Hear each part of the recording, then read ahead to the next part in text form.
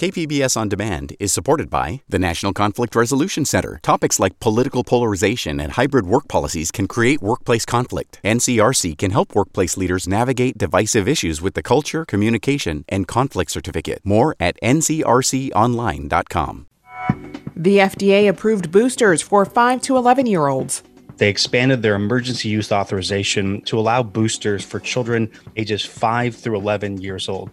I'm Jade Hindman with Maureen Cavanaugh. This is KPBS Midday Edition.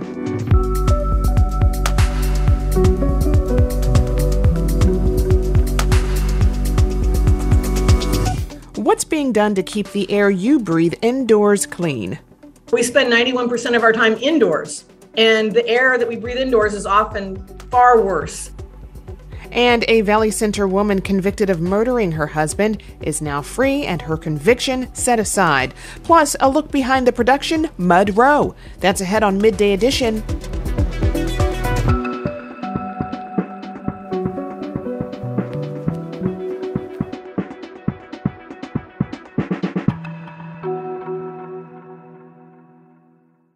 KPBS On Demand is supported by the Museum of Contemporary Art San Diego, offering visitors to the La Jolla campus special exhibitions, collection galleries, coastal vistas, seaside dining, and more. mcasd.org.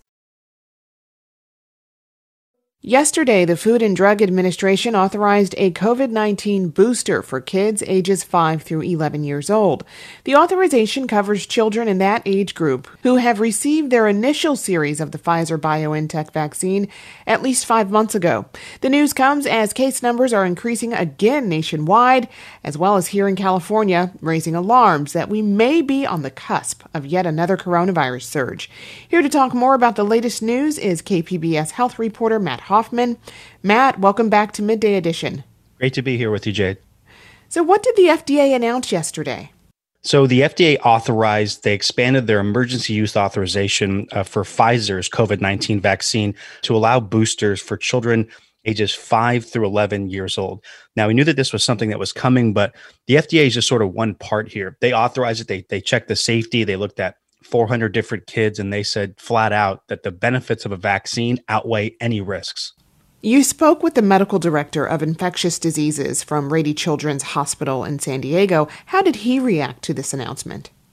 He was happy that this was coming and something that they were expecting to be coming because, as we're seeing cases rise across the country right now, we are seeing some increases in San Diego County, and that's affecting the Children's Hospital.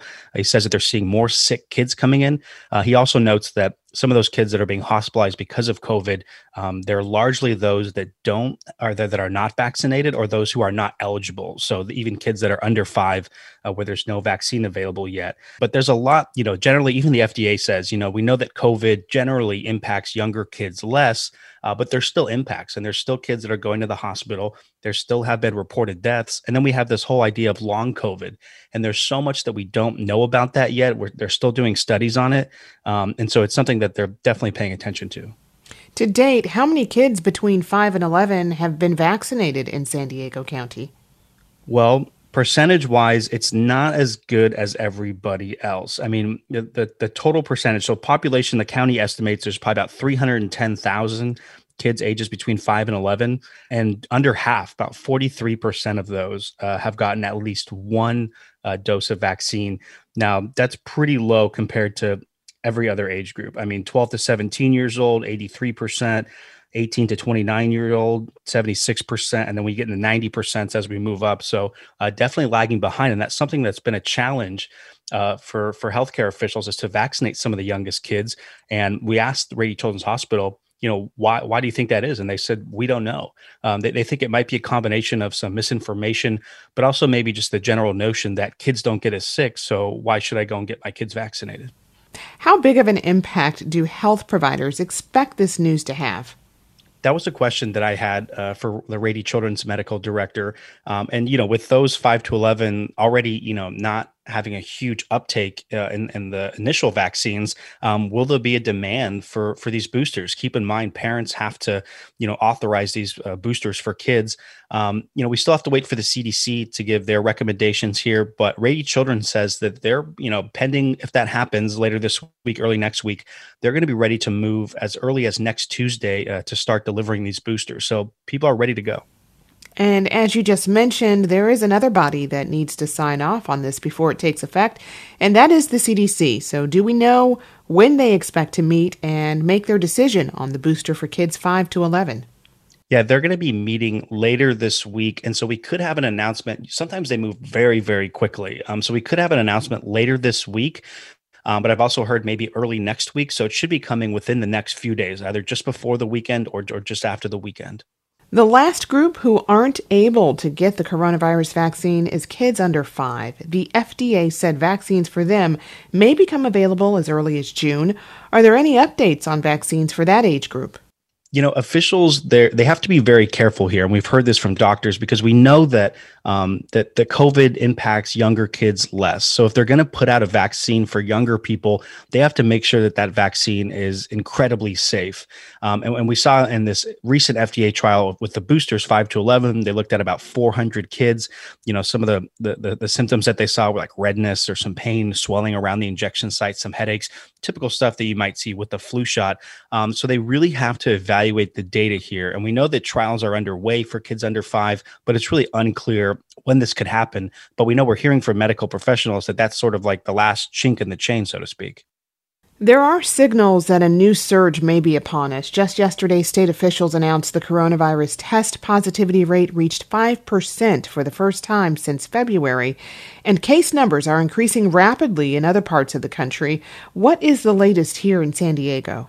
So we too are seeing increases in case numbers. We were averaging for a while, 200 cases a day, 300 cases a day. But in the last couple of weeks, we've seen that increase, averaging about 600 cases a day.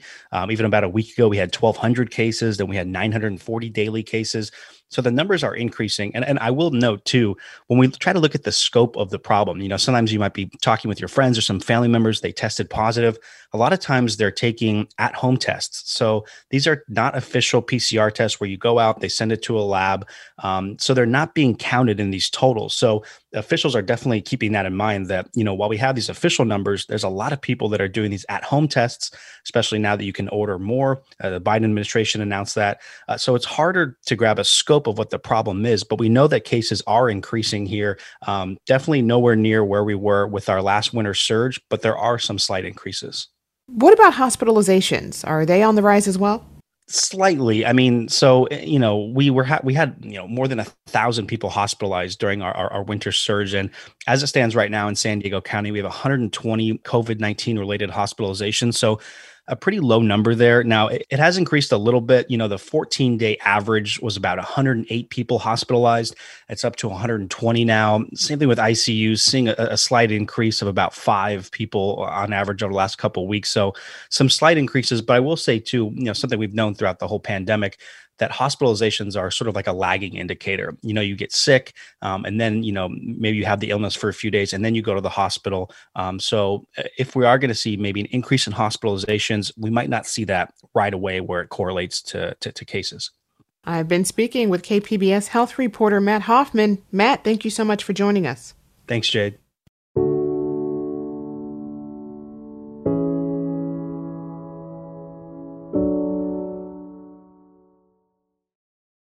The COVID pandemic may change the way large buildings are designed in California and elsewhere. KPBS environment reporter Eric Anderson says most large buildings were designed to save power, not clean up air that may be carrying viruses. There's a huge metal grate just outside the UCSD Computer Science and Engineering building. It's as long and wide as a Greyhound bus. In fact, a bus would probably fit in the concrete room under the grate. That's the air from outside. Rajesh Gupta is a computer science and engineering professor at the school. So pretty much every large building will have an intake like this. Outside air is drawn into the basement and pulled through a wall of filters. Those filters are good enough to make sure the air pumped into the building is relatively clean. And this is the supply side. This will be the fan driving air into the whole building. Gupta's colleague Charles Johnson is in charge of the school's heating and AC systems. He says the fans are at the heart of this building's air delivery system. They're powerful enough to push massive amounts of air through the four-story structure. They're blowing 45,000 cubic feet a minute. So it's 180,000 cubic feet a minute of air coming here. And keeping this system running is crucial because, as Gupta points out, the building's windows don't open. So they're designed to recirculate air because that's the only way, that's the main way you save energy. But there's a catch to saving energy. Recirculating that air can also push virus-tainted aerosols around the inside of a building, and that could increase infection rates. It's something researchers in New York City noticed in their tall buildings early in the pandemic. So Gupta and his UCSD colleagues began looking at how to change air circulation patterns in buildings and even rooms. I can actually control every single room in this building. With a simple command on a laptop, Shu-Han Fu can change the entire building's airflow, or just the airflow in an individual classroom. Fans can be powered up to circulate more air when people are detected, and less air when rooms are empty. They can send a very simple request to our server. The building's computer brain uses carbon dioxide sensors to detect when people are in a room, so building managers don't have to constantly check them. The whole system is designed to minimize exposure to a virus like COVID. But we spend 91% of our time indoors, and the air that we breathe indoors is often far worse. Kim Prather is an atmospheric chemist at the Scripps Institution of Oceanography. She says the infected airborne particles can build up in an enclosed space like invisible and odorless secondhand smoke. But making complicated or costly changes to a building's existing heating and cooling system might not be enough. It does do some, it filters some, but when you've got a virus that's this infectious, you don't have to breathe very much of it. And so it's not enough by itself. Prather says masking remains a crucial strategy to fight the spread of COVID. She says another strategy involves a do-it-yourself tool. It's called a Corsi Rosenthal box. That's an ordinary box fan on top of 4 highly rated furnace filters. It can clean 90% of the air in a room in just 15 minutes. And it doesn't cost hundreds of dollars like some commercial HEPA filters. They actually outperform the HEPAs, which is something I've grown to appreciate during the pandemic. They're faster. They pump so much more air, so much more quickly. The homemade boxes also circulate a room's air, eliminating pockets of infected aerosols. The devices have caught the eye of Rajesh Gupta. He puts his hand on a Corsi Rosenthal box sitting in a common area of a UCSD computer lab. It cleans up the air much more inexpensively because all you have to do is buy the filters and put a $20 fan on it. The pop-up filters are more cost-efficient than spending hundreds of thousands of dollars upgrading a building's air filtration system. But they are a stopgap solution. Eventually, Gupta says, building design will have to adapt to better protect people from airborne viruses like COVID. Eric Anderson, KPBS News. Joining me is Dr. Kim Prather, atmospheric chemist at the Scripps Institution of Oceanography. And Kim, welcome to the program. Thank you. Thank you. Nice being here. Does it frustrate you that not enough attention has been paid to improving indoor air quality during the pandemic? Is that a rhetorical question? Yes, it's been really frustrating because, since the beginning, I think I've been yelling, many of us have been yelling for over 2 years. It's in the air, and you still to this day walk in and see bottles of hand sanitizer and people, wiping down shopping carts with no masks. And so, yeah, it's been really frustrating. We are starting to see a little bit of a sign that people are getting it, in the right places, but it's been a slow go. How does inside air provide a great environment for a disease like COVID to spread? Well, basically, because indoor air is just often in most places, I have to say, it's not well ventilated. It's just not fresh air. So outdoors is much safer. We know that. Breathe out and it just dilutes into this vast volume of air, and so the concentrations never get that high. Indoor, somebody breathes out, if they're infectious and they don't know they're infectious. That's been one really tricky part about this. They just produce aerosols, these things that come out of your mouth and float and build up in a room, poorly ventilated space is very much like cigarette smoke. And so, just envision being across the room from a cigarette smoker. At first you see kind of it coming out, then you smell, and then the room's hazy, right? We can't see this virus the same, but it behaves almost exactly the same.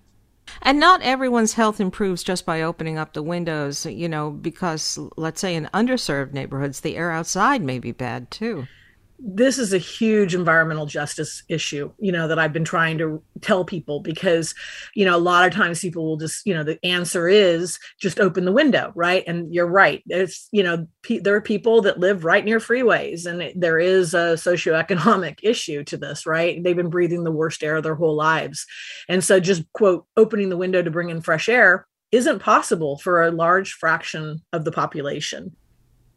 People have thought that they needed expensive HEPA air filtration systems for prevention. But the Corsi Rosenthal box we just heard about, it actually does a better job? It really does. I've grown to appreciate this box more than because I actually know both Rich Corsi and Jim Rosenthal. I've worked with them a lot on this issue. And, it actually is like, a tenth the cost. So it's accessible to everyone. And a lot of people are actually building them and donating them to people that can't afford them. But you can build one for less than $100. There's studies showing you can reduce the amount of aerosols, which is what the virus is in.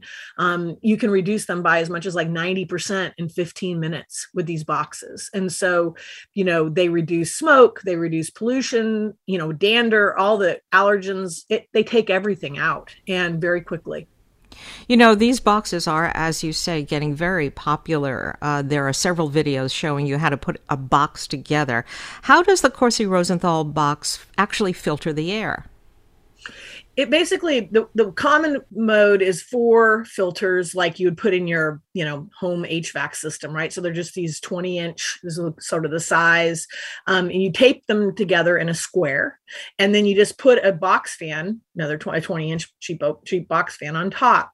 And what happens is they pull the air, they suck the air in, it's passing through those filters. And those 4 filters, and the fan is drawing it in, and the virus gets stuck on those filters. And so then the air, filtered air goes back into the room and mixes in the room. And so, the filters, we usually say they need to be changed about every 6 months. So it's kind of basically taping another 4 filters together again at that point. There's a feeling among many people that the worst of the pandemic is over, and maybe we don't have to take precautions like this anymore. What's your response to that? My response is that's not very forward thinking. First of all, I don't think it's unfortunately over. And second of all, if you clean indoor air, for this virus, you're cleaning, out influenza. I mean, we just sort of have come to accept that every winter we're going to get the flu, right? Multiple times. It doesn't have to be that way. And so there's just basically what we've come to realize, there's been a paradigm shift. I just published a paper in Science Review, basically saying all these respiratory viruses have a significant airborne component that has been ignored.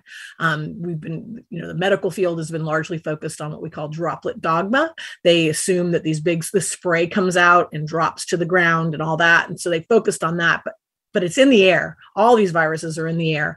And so to me, forward thinking is, we need to clean indoor air. We need to reduce the amount of infection. People don't need to be sick all the time. There is a fix. Once you acknowledge it's in the air, it's completely fixable. So why do we put up with breathing dirty air? I use the analogy that we don't put up with drinking dirty water, right? If we see discolored water, we don't pour it in our bodies, yet we, are okay with breathing, 100 times more air a day and exposing ourselves, just breathing the pathogens right into our lungs. It just doesn't make any sense. I've been speaking with Dr. Kim Prather, atmospheric chemist at the Scripps Institution of Oceanography. And Kim, thank you so much for speaking with us. Thank you for having me.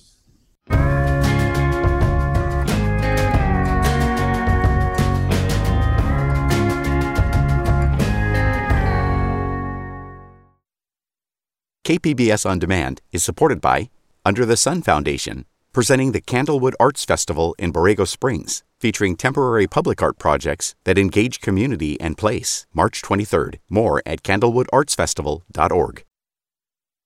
This is KPBS Midday Edition. I'm Maureen Cavanaugh with Jade Hindman. It was a case that grabbed headlines more than 20 years ago. Jane Dorotic of Valley Center was convicted of murdering her husband Robert in their home and dumping his body on the road a short distance away. Prosecutors claimed they had a mountain of forensic evidence from the murder scene and a money motive. Jane Dorotic steadfastly claimed she was innocent. Now, after a series of appeals, one conviction set aside, an audit finding sloppy work by the San Diego Crime Lab, an intervention from an Innocence Project, and preparations for a new trial, this week the San Diego County District Attorney's Office announced it would not retry Jane Dorotic. She is now free after spending 20 years in prison. And Jane Dorotic joins me now. Jane, welcome to the program. Thank you. Thank you for exposing a lot of what goes on with our so-called fair criminal justice system. Well, this announcement from prosecutors Monday that there would be no new trial, it was very sudden. There was a jury pool already being assembled. Were you shocked by the news? Yes and no. My legal team, Paula Mitchell with Loyola Project for the Innocent, and Mike Cavaluzzi, who was also joining in pro bono, had both said they would not be surprised that at the final hour, the DA's office would drop the case. And that's exactly what happened. So, of course, I was not completely surprised, but incredibly relieved that, I don't have to face another trial. You mentioned your attorneys, and so your case was taken up by the Project for the Innocent at Loyola Law School. How pivotal was their involvement in this outcome? It was absolutely everything, absolutely everything. They jumped in on my case in late 2015 after I had won a motion for more DNA testing. Some DNA testing had been done at my original trial and conviction, but not enough DNA testing. For instance, they never tested DNA under my husband's fingernails, and he had clear defensive wounds. They never tested the murder weapon, even though we asked. So I won a motion after a new law came out. I won a motion in 2015 to have those things tested. And both of those pieces of evidence excluded me and showed male foreign DNA present on the murder weapon and under my husband's fingernails. So Loyola helped me. They took an intensive look into all of the forensics originally used to convict me and found just incredible errors, malfeasance, inaccurate representations, and on and on. And they were able to take all of that information piece by piece and give it back to the DAs and say, look, here's your case. The DAs back in 2020 overturned my original trial based on false forensics, and then 90 days later elected to retry me again, even though I've already spent 20 years in prison. We know that an audit found security issues and testing errors at the crime lab earlier this year. Could these problems with the crime lab also put other convictions into question? I believe so, and I believe the real answer to that is the fact that San Diego County now, the DA's office, has had to, thanks to the investigation by Loyola Law School Project for the Innocent, has had to put out 2 Brady letters on 2 forensics people involved in my case. A Brady letter basically tells the criminal justice community that this person's reliability of their results, perhaps their integrity in testifying, is no longer to be relied upon. And that's looking backward at the all of the cases that those two forensics people were involved in, and any cases going forward. In each case, those two forensics people are now retired. Now, Jane, we received a statement from the San Diego District Attorney's Office about their decision not to retry your case. And let me read just a part of it to you. The District Attorney's Office is ethically bound to only proceed with trial if we believe the admissible evidence is sufficient to convince all 12 jurors that the defendant is guilty beyond a reasonable doubt. We have concluded we can no longer ethically proceed with the prosecution of this defendant because the evidence is now insufficient to prove guilt beyond a reasonable doubt. Now, one thing that statement does not say is that you are innocent of this murder. What are your feelings about being out of prison but still apparently suspected by prosecutors? Well, I think it's pretty uncommon when prosecutors or DA systems admit any kind of error or mistake or wrongful conviction. I think generally the statements, similar to what was put out in my case, are carefully worded, somewhat vague, and non-specific in order to preserve their perceived integrity. Are your lawyers going to try to get a finding of factually innocent in your case? We're going to look at all of our options. Yes, that it's very clear that I'm innocent. If you looked at all the forensics evidence, no reasonable person could come to any conclusion except that I'm innocent, and that many, many avenues that the DA's office had back in 2000 and have had since 2020 when my conviction was overturned, there were many other options for them to pursue in terms of investigation, and they have steadfastly chosen not to. When it comes to the other avenues, do you have any theory about who's responsible for the death of your husband? As I say, there are some clear people that were not investigated. There were 4 witnesses that saw my husband out jogging the day after the prosecution said he was murdered in our bedroom. All of those witnesses were discounted, pushed aside, not interviewed initially.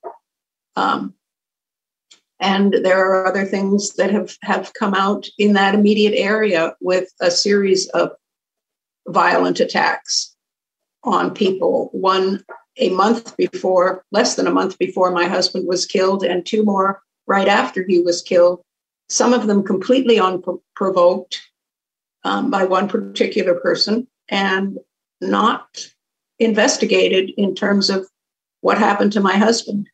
My husband went out jogging and never returned. And who actually attacked him? In my mind, it had to be 2 people anyway, because how can you bludgeon someone and strangle them at the same time, which is what their own coroner's report said. These incidents happen simultaneously. So it's physically impossible for one person to do that anyway. It had to be 2 people. What are your thoughts about the resolution of this case? Do you finally feel free?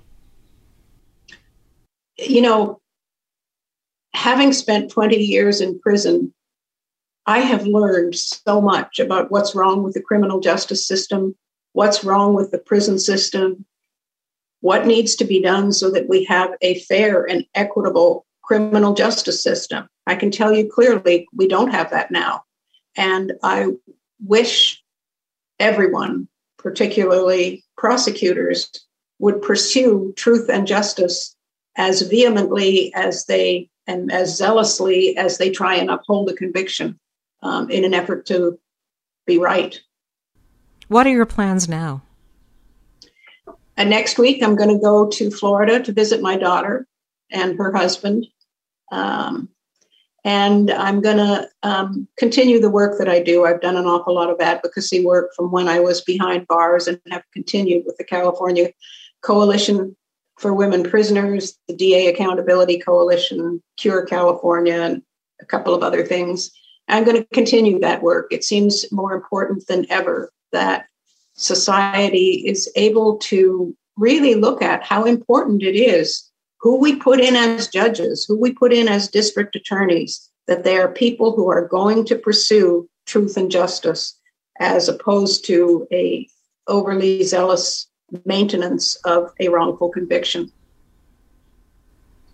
Jane Dorotek, thank you so much for taking the time and speaking with us. We appreciate it. Thank you.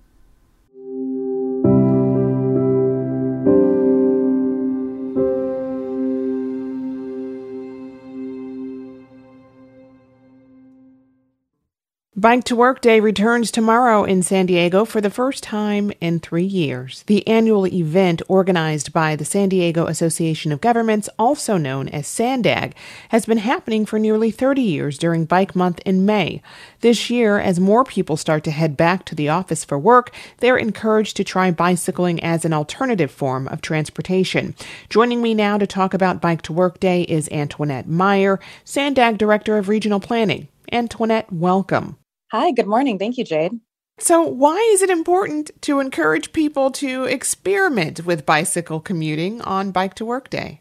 Well, not only is biking to work a really healthy way to start your day, but it's also a great way to address environmental concerns, traffic congestion, and provide people with a great alternative to driving to work. Bike to Work Day is a really good opportunity for people who've never biked before because we have so much encouragement, so many other riders that are out there that can help people with having a good first experience. We're talking about Bike to Work Day and working to encourage more people to try it. But there are some safety concerns out there in terms of bike paths versus protected bike lanes. What can you tell me about that? Yeah, totally understand that people who don't have a lot of experience riding aren't as comfortable, in a lane that's just divided from traffic with paint. So that's why SANDAG is building a lot of protected bikeways across the region so that the everyday rider can feel safe and can feel comfortable riding their bike around the beautiful San Diego region. Has bicycling increased in San Diego recently? Yeah, absolutely. Certainly during the pandemic, we saw a lot more people out and about riding their bikes. And as we build more safe bicycle infrastructure throughout San Diego County, we see a lot more people out there taking advantage of it. And tell us a bit about tomorrow's event. Will there be pit stops all over San Diego, and can cyclists stop at them during their commutes all day?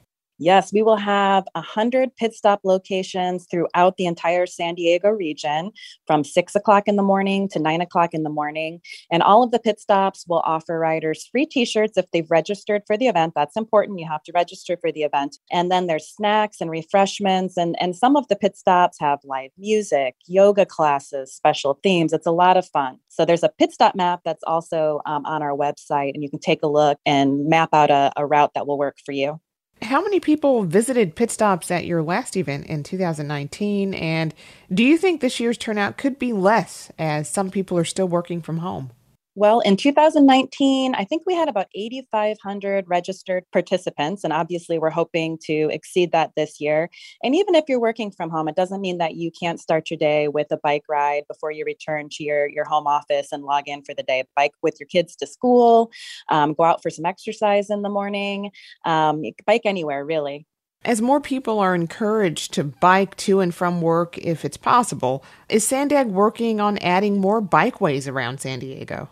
Yes, we absolutely are. So we have built 22 miles of new bikeways so far in the San Diego region, and there are 20 new SANDAG bike projects that are currently in construction, and we'll be opening another 11 miles of bikeways before the end of 2022. So lots of new bike infrastructure that's safe for people throughout the region. And we actually have our new hot off the press bike map that has all of the bikeways across the county in the map. So it's a great tool for people to use to plan out a route to work or just for fun or for tomorrow for Bike to Work Day. So you can pick up that bike map at any one of the pit stops, and we also have it available online.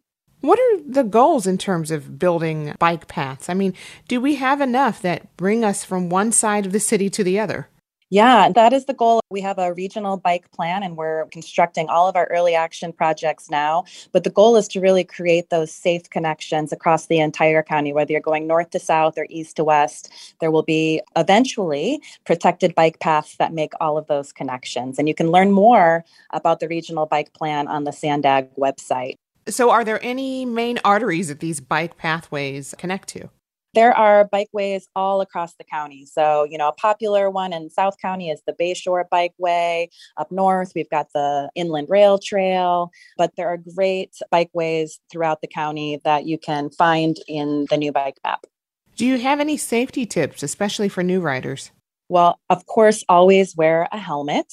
And our bike map actually includes some basic safety tips on, signaling and how to ride safely in traffic. And then, of course, the San Diego County Bike Coalition, one of our great partners for Bike to Work Day, offers classes for new riders. So you can learn how to ride in traffic, learn all of the safety tips, how to signal. So there's a lot of information out there for folks just learning how to ride. Where can people go to register for the event and find a list of bikeways and pit stops during tomorrow's event? So if you go to sandag.org/bike month, you'll be able to register. You'll be able to download a list of all of the different pit stops and also the bike map. I've been speaking with Antoinette Meyer, SANDAG Director of Regional Planning. Antoinette, thank you very much for joining us. Thank you, Jade. Appreciate it. Happy Bike to Work Day to you.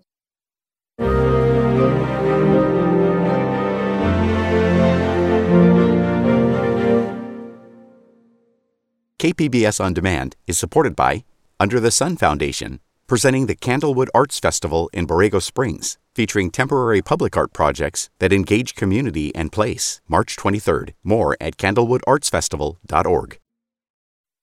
This is KPBS Midday Edition. I'm Maureen Cavanaugh with Jade Hindman.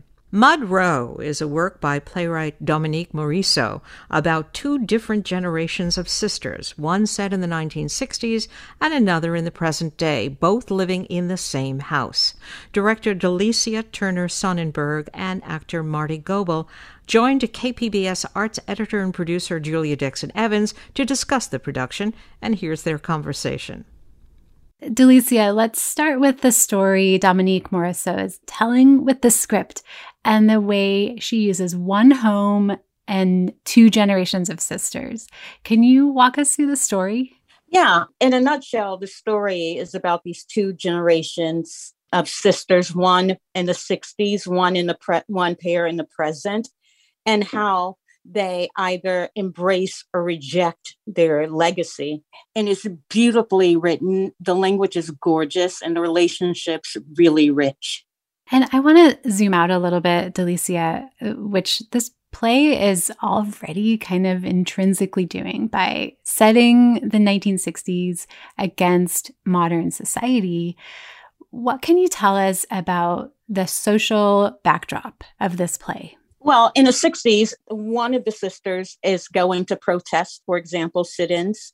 So it's early 60s, and with protest signs demanding to be served, right? That's the social movement that she is dealing with. And in the present, the undercurrent of what we're dealing with socially is gentrification and neighborhood change. How do you feel like this is relevant to modern audiences to look back at the 60s like this?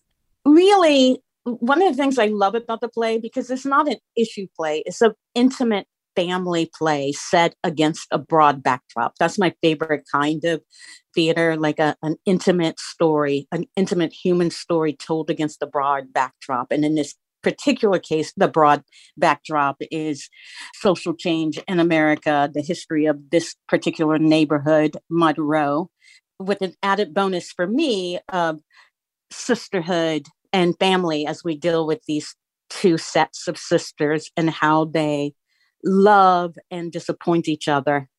And one of the things that comes up for me a lot with the play is this idea of how hard it is to forgive those closest to you and the breathtaking journey of forgiveness. Marty, you play Regine, one of the present time sisters. What kind of women are these four sisters? Can you tell us a little bit about them? For both sets of sisters, we have a palpable desire to move forward and to be comfortable in their home and also out in the world. And the way that those two sets navigate their individual desires and emotional needs is crisply detailed and articulated in this play. We have a short scene we can listen to where Regine and Davin, who's played by Rondrell McCormick, are discussing this house.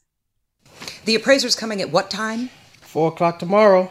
I can't imagine we get more than 100,000. Some homes over here are going for 240. I looked it up. These walls, old floors, the amount of work needed in the living room alone, it may make more sense to just knock it down and build a new one. I don't know how you can say that with such detachment. I am detached. Not in Blood and Legacy. You still have shreds of yourself here. Don't undermine that. This place doesn't even smell familiar. It's been a while. Sense memory. Something like nostalgia should be tugging at me right now, but all I feel is cold and distance. Marty, what is Regine grappling with in this moment?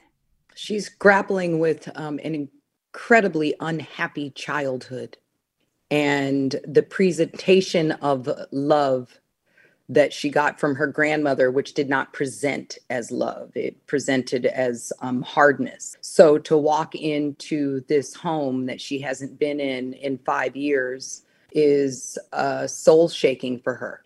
So this is a play that is set on a street in Westchester, Pennsylvania. So it's a story that's already specifically rooted in a place. I'm wondering, is there a universality to this play?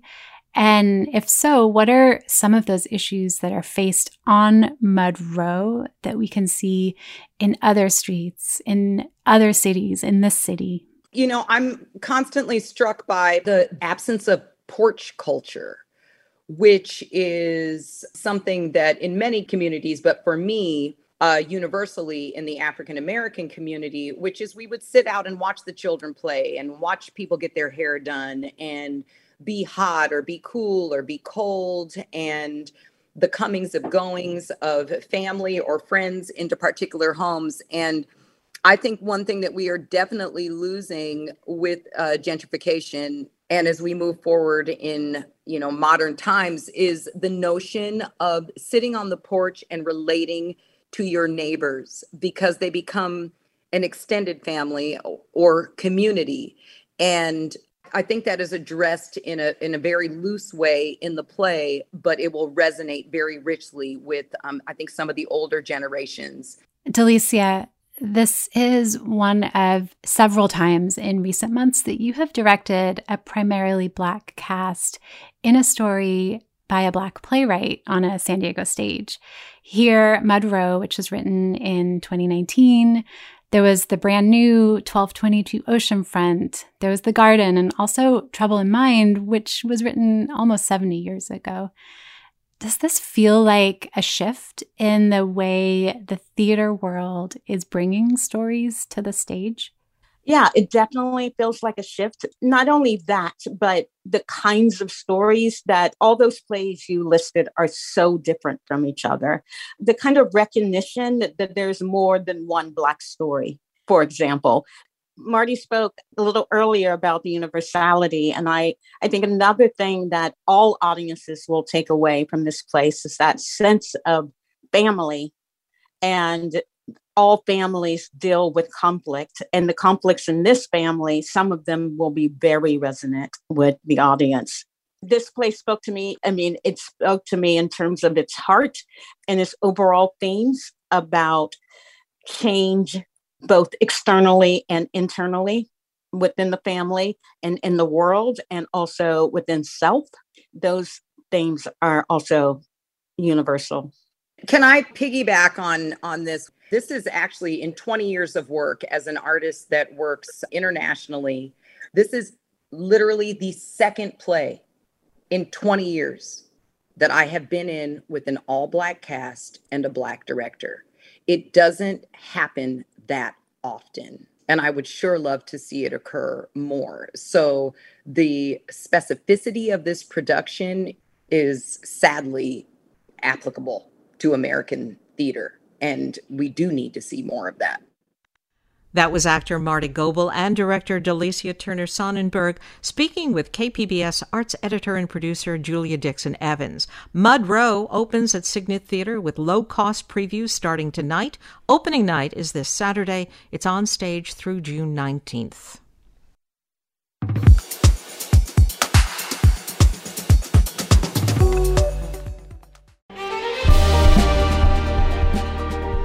Hi, I'm Bill Hohen. And I'm Ted Hohen. Over the past 50 years, our family has brought many world-class dealerships to Carlsbad, including Mercedes-Benz, Porsche, Audi, Honda, Acura, Jaguar, and Land Rover. That's right. This year we're celebrating 50 years in Carlsbad. So on behalf of the entire Hohen family, we want to thank San Diego. Throughout the years, we've taken tremendous pride in meeting and even exceeding our customers' automotive needs. We value the relationships with our clients and look forward to serving you for years to come. We invite you to visit one of the Hohen Carlsbad dealerships or hohenmotors.com.